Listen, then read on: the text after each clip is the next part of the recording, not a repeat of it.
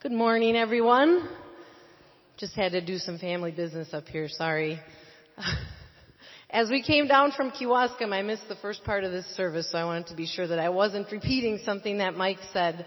My name is Cara Moran, if we haven't met, and I have the great privilege of leading the International Ministries team here at Kettlebrook Church. And as Mike may have said, today is the day that we call World Fest Sunday. It's the day when we focus solely on things that God is doing around the world and how we get the awesome privilege of being involved in that. And my purpose right now is just to briefly explain to you why we're concerned about people around the world and to introduce you to our ministry partners around the world in case you don't know who they are.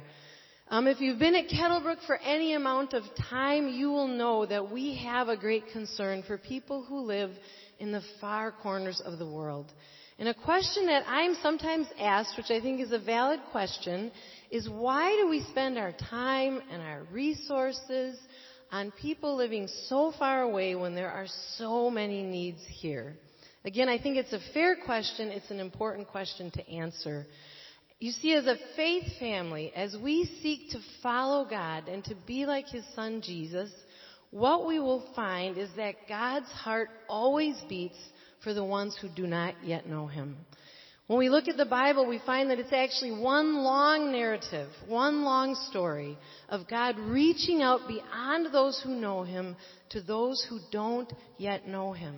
And so as we seek to follow Him, we want to be like Him in that, both locally and globally. It's not an either or, it's a both and.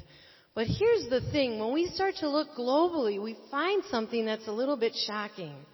We find that there are entire populations of people who have almost no access to the gospel. And what that means is they might be born, live their entire lives, and die, and never once hear the name Jesus, because there's no one near them or like them to tell them about Him. And so we don't think that's right. And our heart beats for that, because that's what God's heart beats for. So as we, the International Ministries team, pray and think about how can we be involved, Kettlebrook, around the world, we look for partner families who are working in one or all of three main areas. And this is what they are. We look for people working where the name of Jesus is not yet known, where the church is underrepresented, or where there exists extreme suffering. And often the three of those go together. And so, in case you don't know who they are, today I would like to briefly introduce you to our 5 partner families who we support financially on a monthly basis. We also pray for them, and when they ask us to send them people, we send them to help them in any way that we can. The first family, many of you know, it's Molly and Eric Kroner and their boys Quincy, Emmett, and Nicholas. They live in Amtiman, Chad, Africa, which is 99.9% Muslim. And Eric uses his skills as a doctor, and Molly uses this awesome soft heart that she has for God to reach out into their community any way that they possibly can. Our next partners are Geni and Soni Begu. They are Albanians. Their children are David, Nicole, Simone, and John. They have been living for the last 10 years in neighboring Kosovo, which is Muslim, attempting to start a church among the Muslims living there. Then we have Dave and Rebecca Heidenreich, along with their 4 children, Philip, Ellie, Stephen, and Hannah. For 23 years, they lived in Southeast Asia, and they both reached out to their Muslim neighbors, but more importantly, they taught followers of Jesus how to reach out to their Muslim neighbors. They recently moved back here. They live in the Chicago area, and they are leading the charge to figure out how do we reach the 250,000 Muslims who live in the Chicago area. Then we have Szabolcs Kirakesh, who many of you know. He is personally our mentor. He is a Hungarian, and he has literally written the books on church planting in Hungary. He mentors pastors, youth leaders. He runs huge youth movements, and he works with girls in a detention center. And our final partners, our newest partners, are Brad and Sarah. They have 2 children, Carl and Mira.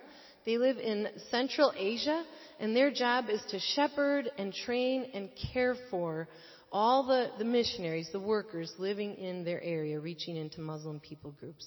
So please join me as I pray for them. Father, we lift up to you this morning our partner families. For many of us, they are near and dear to our hearts. And we love them, we think about them, we walk with them, we stand behind them in prayer, and we lift them up to you this morning. We pray for them as they are painfully normal, just like the rest of us.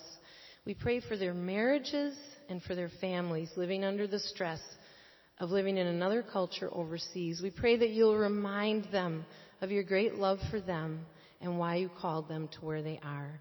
We pray that you'll give them patience and perseverance and endurance to complete the task that you've invited them to.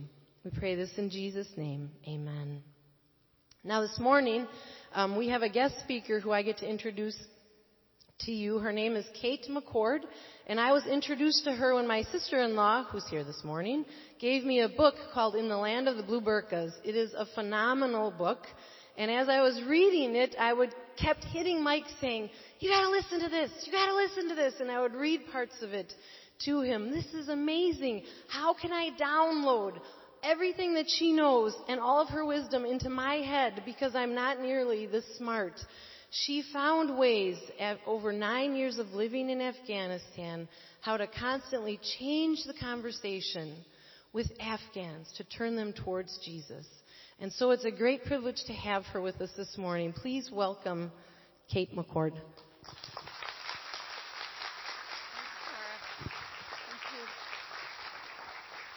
I love being smart. Good morning, everyone. I'm enjoying being here a lot. We just went down to the high school in, I can't say the name. Yeah, that place. It was really wonderful, and it's beautiful. It's fall. I love that.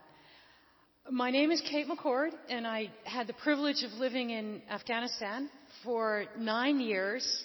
And I thought I'd start with sharing just a little bit about how I got there, if you'd like that. Just a little bit. So years ago, in 2000, I was working in the corporate world, which meant that I flew business class. Have you ever flown business class? Yeah, I told you, I rock, man. When I went on my survey trip to Afghanistan, a survey trip is when you actually go to figure out if this is really, to confirm, is this really where God is leading me and with whom will I work? So I went on this survey trip, and it was Thanksgiving of, I don't remember, but it was Thanksgiving. I do remember that. And I was sleeping in a little room in a mud house on a floor mat, this cotton mat on a concrete floor with a piece of carpet between me and the floor. And I was cold. In fact, I was so cold I was shivering. I didn't have enough blankets, so I took all of the clothes out of my suitcase and I piled them onto myself to try to be warm. And I was still shivering. And you'd think that I would feel like this was the stupidest thing in the world, right? Like, what am I doing here? Because I did used to fly business class. And I was laying there underneath this pile of clothes, like I looked like a homeless person, you know. And I was singing and I was praising God for the privilege of being in Afghanistan, of being in this. And the irony caught me. I thought, this is the stupidest thing I've ever done. Here I am praising God for the privilege of shivering. But I really was grateful. Before I went to Afghanistan, I was working in corporate, and I was there because God called me there. I mean, some of you work day jobs, right? Did God invite you into those day jobs? Did He give you those jobs? Has He given you your coworkers, the family members, the people in your life, right? Yeah.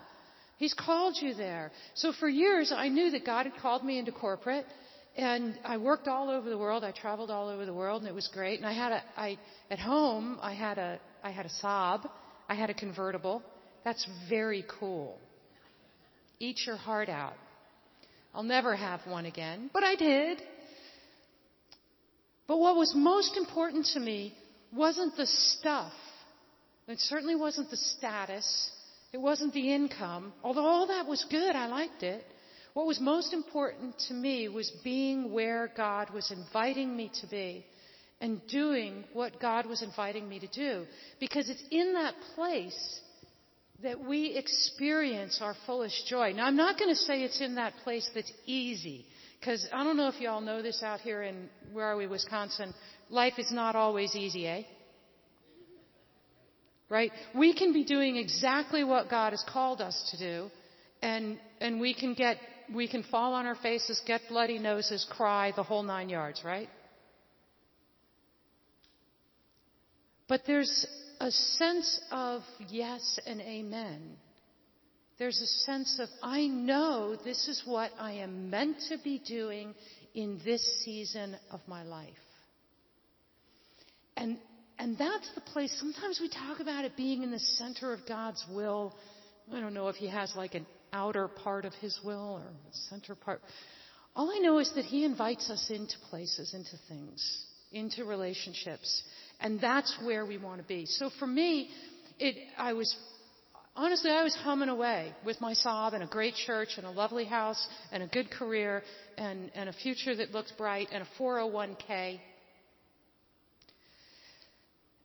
And I just happened to pick up a book. And God used the book to kind of nudge me and to say, Kate, I want you to pay attention to Afghanistan. This is important.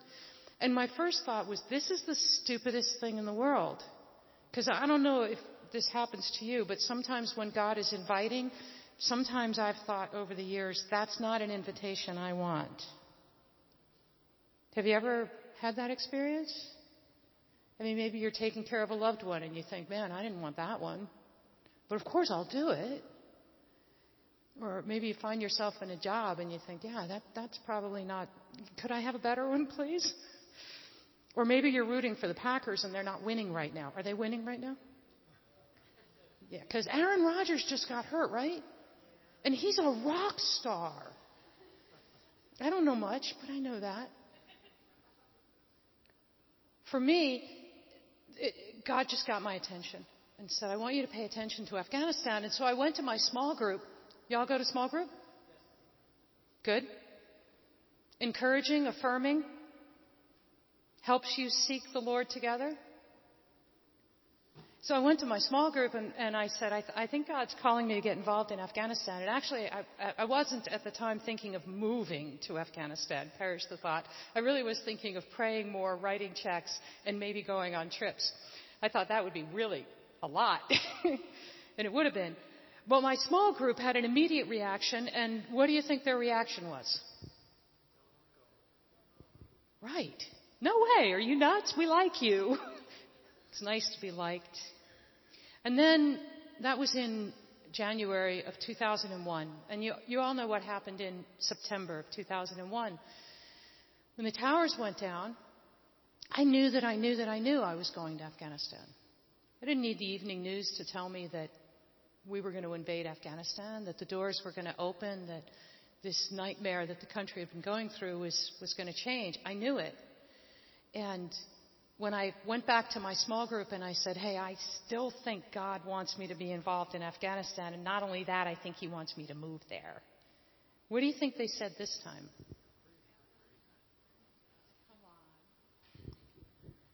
They cried. They gathered around me. They put their hands on me. They prayed for me. And they said, we affirm that call and we will walk with you. No matter what happens, we will walk with you. When we walk into God's invitation, we seldom walk alone. I'm not sure we ever do, but I'm uncomfortable with never, with that word. We don't walk alone. People walk with us. Our small groups, our brothers and sisters in Christ. You, as Kara's talking about these partners, like they're there in amazing places, but they can't be there without you. Amen? You are every bit a part of that journey, as my little small group was part of my journey in Afghanistan. So I went through the process of responding to God's call and going to Afghanistan. And do you think it was easy? It's not. We hear God's invitation and we say, yeah, I'm for it. And we take a step forward, and what do you think the enemy does? He says, sit down and shut up.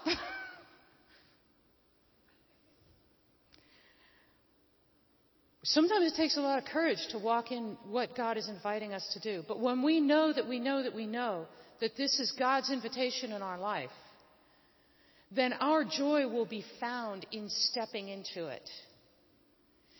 I've talked to some people, young people especially, that will say, why is this hard? I thought if God was leading, all the doors would just open. Well, they will. But sometimes you have to walk over some wreckage to get to them. Because sometimes we have to fight for the vision that God has given us.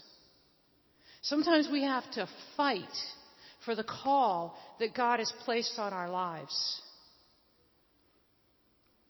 But as we persevere, we find the blessings of God's presence and the joy and the fullness of being and doing what He's called us to do. And that's what it was like for me. So I got on a plane to Afghanistan, and my church prayed me off. In fact, I had a bunch of supporting churches, and they all got together. There were 8 supporting churches within an hour of each other, partnering churches, and they all got together and they prayed me off. And man, I was like on the top of the world, going to Afghanistan. Yeah, here I go. I'm ready. Look at me. Can you go to the next slide? And then I got there, and I said, no, now what? And has that ever happened to you? Have you ever said yes to God's invitation, walked into it, and looked around and said, whoa, how in the world did I get here? And now what do I do once I'm here? Because see, here's the thing about God that's kind of different than the thing about me. I mean, you don't know me really well, but I'll tell you this about me. I came from corporate. I like to have plans, resources in place. And we ask that of people, right? So you're going to college. What are you going to major in? I'm hoping that I like my roommate. Let me get 3/4 of the way through my first semester and decide if I'm even going to survive this campus. And you want to know what I'm going to do when I graduate and how I'm going to turn this into a career? Have you young people been asked these questions? How helpful are they? Not very. Because actually the walk with Jesus is a walk of faith. It's a walk of faith. It's a walk of yielding, leaning in and yielding to His will. Now, I really did come out of corporate. And I also came out of the Northeast. And y'all here in do we call this the Midwest? Because I do. Y'all are nice. We are not. And if you think that's a myth, you're mistaken. We're kind of sharp in the Northeast, and we are decisive, and we'll tell you how it is. And we just love being in control. And imagine, I'm standing on the backside of Afghanistan. Am I seriously in control here? We like to ask people, what are your 5-year plans? I love it when people ask me that. Now, I came back from Afghanistan, people say, well, what is your 5-year plan? Well, I'm rather hoping I'm still walking with Jesus in 5 years. What I learned in Afghanistan, can you go to the next slide? Is that I am entering a story with my neighbors. In that case, with Afghans. I'm entering a story. And I had a story of them, and they had a story of me. And when I first got there, I thought, this is the most important thing. Because I don't know about you, but I'm a little bit arrogant. And I think it's all about me. I wanted people to like me. And I wanted to be able to say smart and clever things in my 2-year-old, like a 2-year-old's version of Dari. My language skills were non-existent when I first arrived. I thought that was important. And I wanted to like them. And I wanted to build relationships with the people with whom I was coming in contact. But when I first got there, I missed something very important. Can you go to the next slide?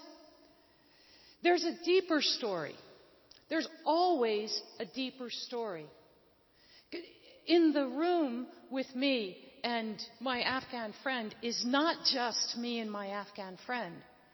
But Jesus is here with us in this room. And Jesus has a story of me and of you. We each have a story of Jesus. And all of my Afghan friends had some story of Jesus, and sometimes it was kind of wacky. And I don't know if you know this, but my story of Jesus is 100% true and absolutely complete. We all have a story of Jesus. Our stories change as we get to know Jesus more deeply. So I came to faith when I was 25, and I really want you to believe this. My theology was rock solid when I came to faith. And my particular church, which wasn't you, they were right about everything. Wouldn't you have wanted to be my pastor then? But over the years, as I've lived in companionship with Jesus, my story of Jesus continues to change. My understanding of who He is, my experience of who He is continues to change and continues to grow.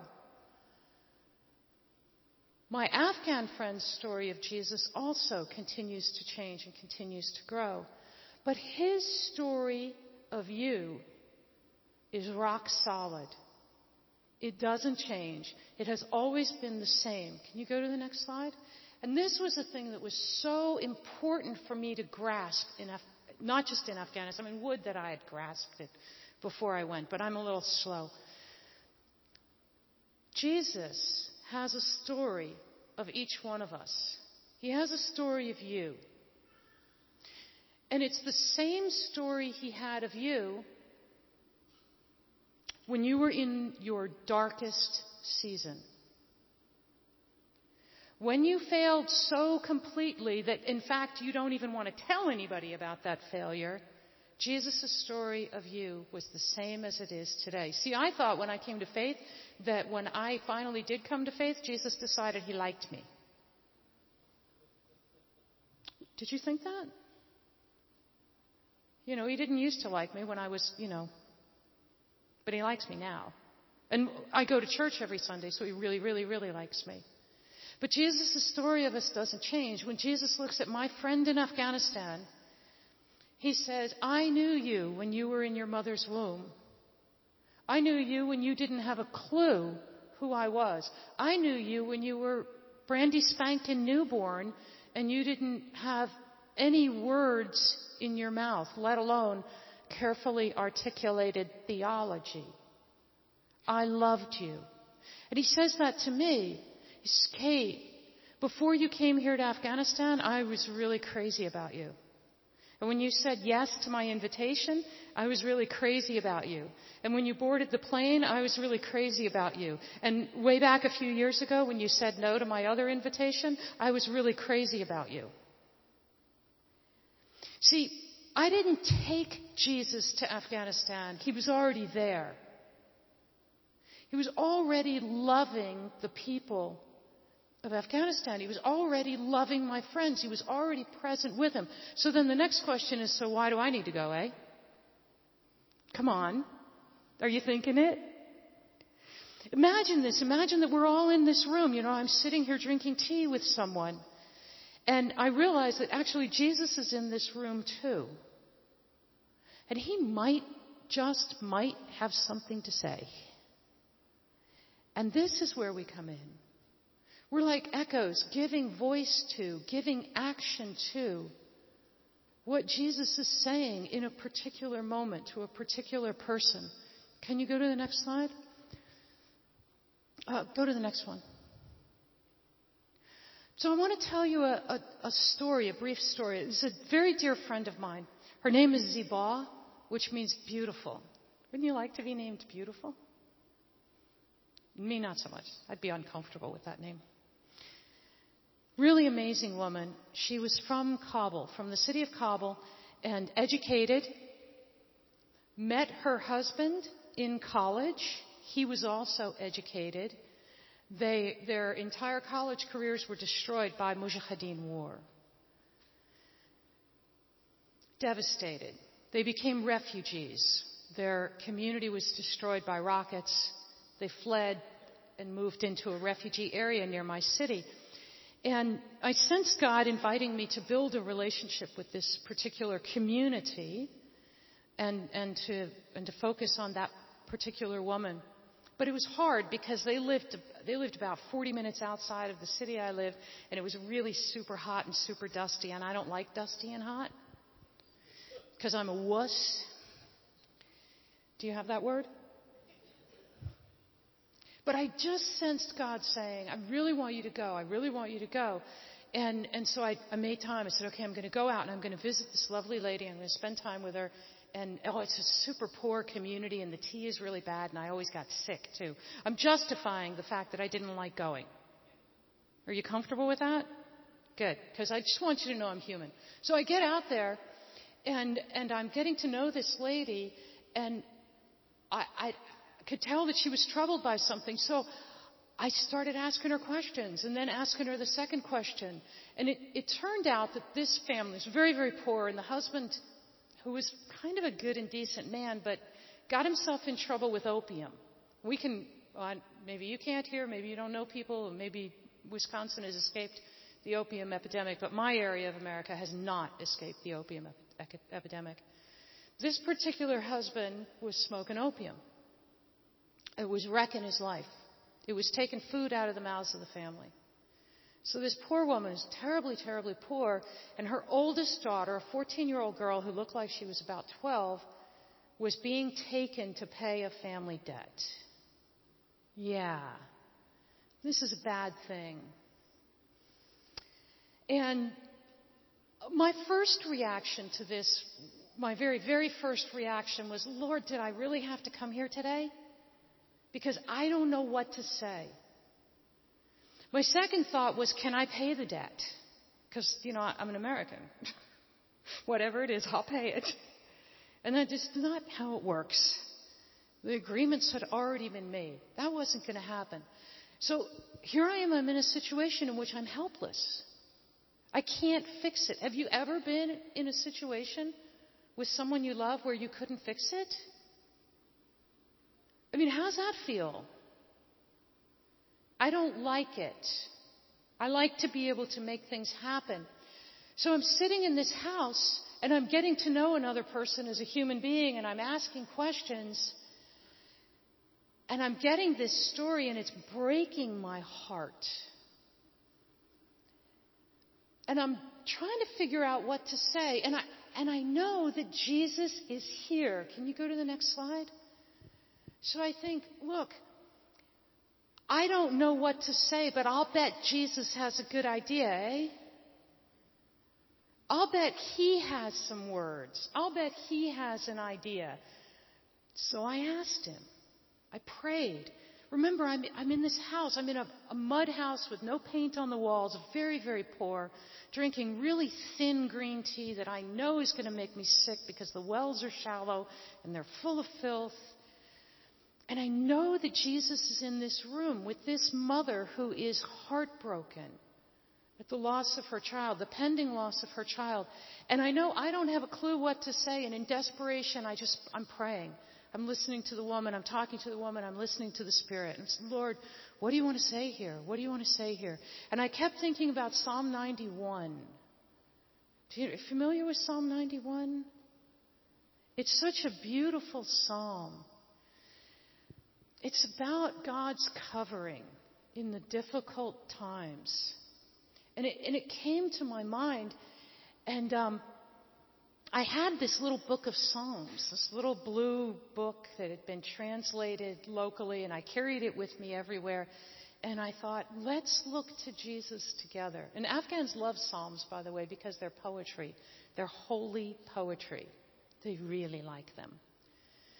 So I managed to find Psalm 91, but I couldn't read it because I couldn't read the script. So together, Ziba and I prayed through Psalm 91, one line at a time. By the way, you guys, your little pew Bibles, too small.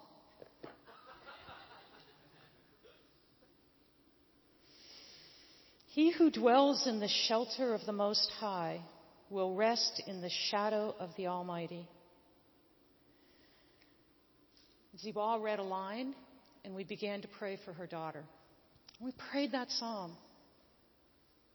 Lord, no matter where she goes, no matter who she's carried off to, let her rest in your presence.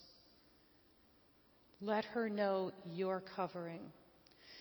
And this beautiful Afghan woman and I, Ziba and I, we looked to God together in prayer, and we prayed for her precious and beautiful daughter. That day, we prayed through the entire psalm. We prayed these truths over her daughter's life. And that precious woman got to know a God who sees her and loves her, and sees her daughter and loves her daughter. And these things are true, aren't they? Can you go back to my slide with the blue? With the lots of blue? So Jesus was there. God was there when that woman's daughter was formed in the womb. God's desire for that beautiful child is that she have a full and abundant life. God's passion for that child is to know His love, no matter where she goes, no matter what happens to her. We held on to that. In fact, we didn't just hold on to it, we entered into it together. We looked to Jesus together. We changed the conversation from, what am I going to do? This is a horrible thing. It is a horrible thing. To, God is in this and God can protect your daughter in the middle of it. We changed the conversation. And it was holy. And it was sacred. And it was powerful. And over the course of the next few months, as they were planning this wedding, there actually was a wedding, we continued to pray these psalms over her daughter's life. And then we began to pray stories from the Old Testament. Daniel was her favorite. The daughter joined us, by the way. She held on to the story of Daniel being thrown in the lion's den. It just spoke to her soul. God is here in the lion's den, and God can protect me in the lion's den. And that lovely young lady went off and was married to a family. And amazingly, she did okay. Amazingly, God was with her in her experience that I wouldn't want. And in that place that she hadn't chosen for herself, she came to know ever more deeply this God whose story of her has never ever changed, who loves her with an everlasting love in the same way He loves me with an everlasting love. How cool is that? How holy is that? And for me to be able to enter it, to be able to enter that story. A couple of weeks after the daughter was married off, I had to leave. I had to leave the area. And I didn't want to because there were so many things God was doing and I wanted to stick around. And this particular woman, Ziba, this mother, we'd read Psalms together and we'd prayed Psalms. And I talked to her about Jesus, but I thought, how am I going to get a New Testament in her hands? And I decided I'm just going to give it to her as a going away gift. I'm leaving for a few months. So I did. And I said, this is the most treasured thing in the world to me. I want you to have it. And I would encourage you to read it. And then after your evening prayers, pray and ask God if any of this is true. Now, I love what God does. So watch this. So she says to me, well, how will God show me that? It's true. And I said, I didn't want to, lead her or put ideas in her head. And I said, well, I don't know, but He probably will. And she said, will He speak to me in a dream? And I said, yeah, I hope so. And she proceeded to tell me a dream that she'd been having for months of a man who came in white and sat on the floor next to her and stroked her hair as she slept and told her every night, it's going to be okay. I'm here. And she looked at me and she said, is that Jesus?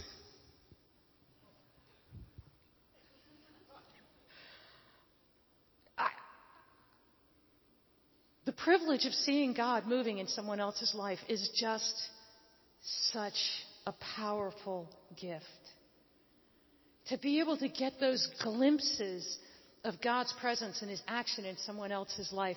I want to tell you one. Am I okay? I think I am. I want to tell you one other thing about that village. So I want to remind you that that was not a strategy, going to that village. That was prayer. I said, Lord, where do I go? And I sensed God saying, go to that village. And I said, actually, okay, I'll go next week.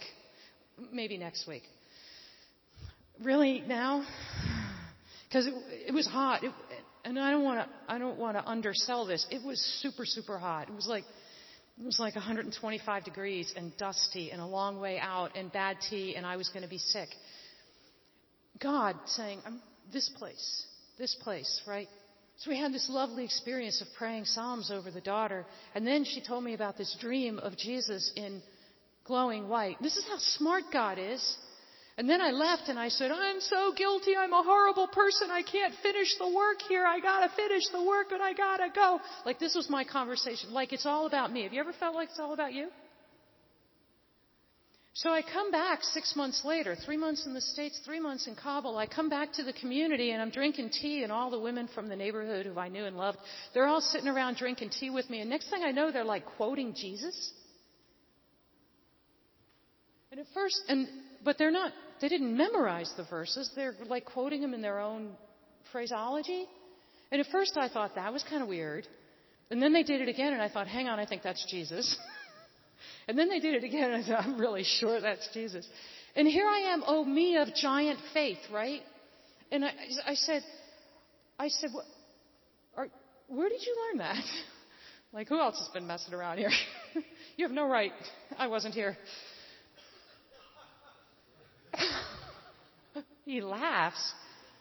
And this old lady, she was so cute, she hit me and she said, this lady, Ziba, has been reading your book to us. We meet every day to read some of it and then we go home and we're enjoying it very much. Thank you.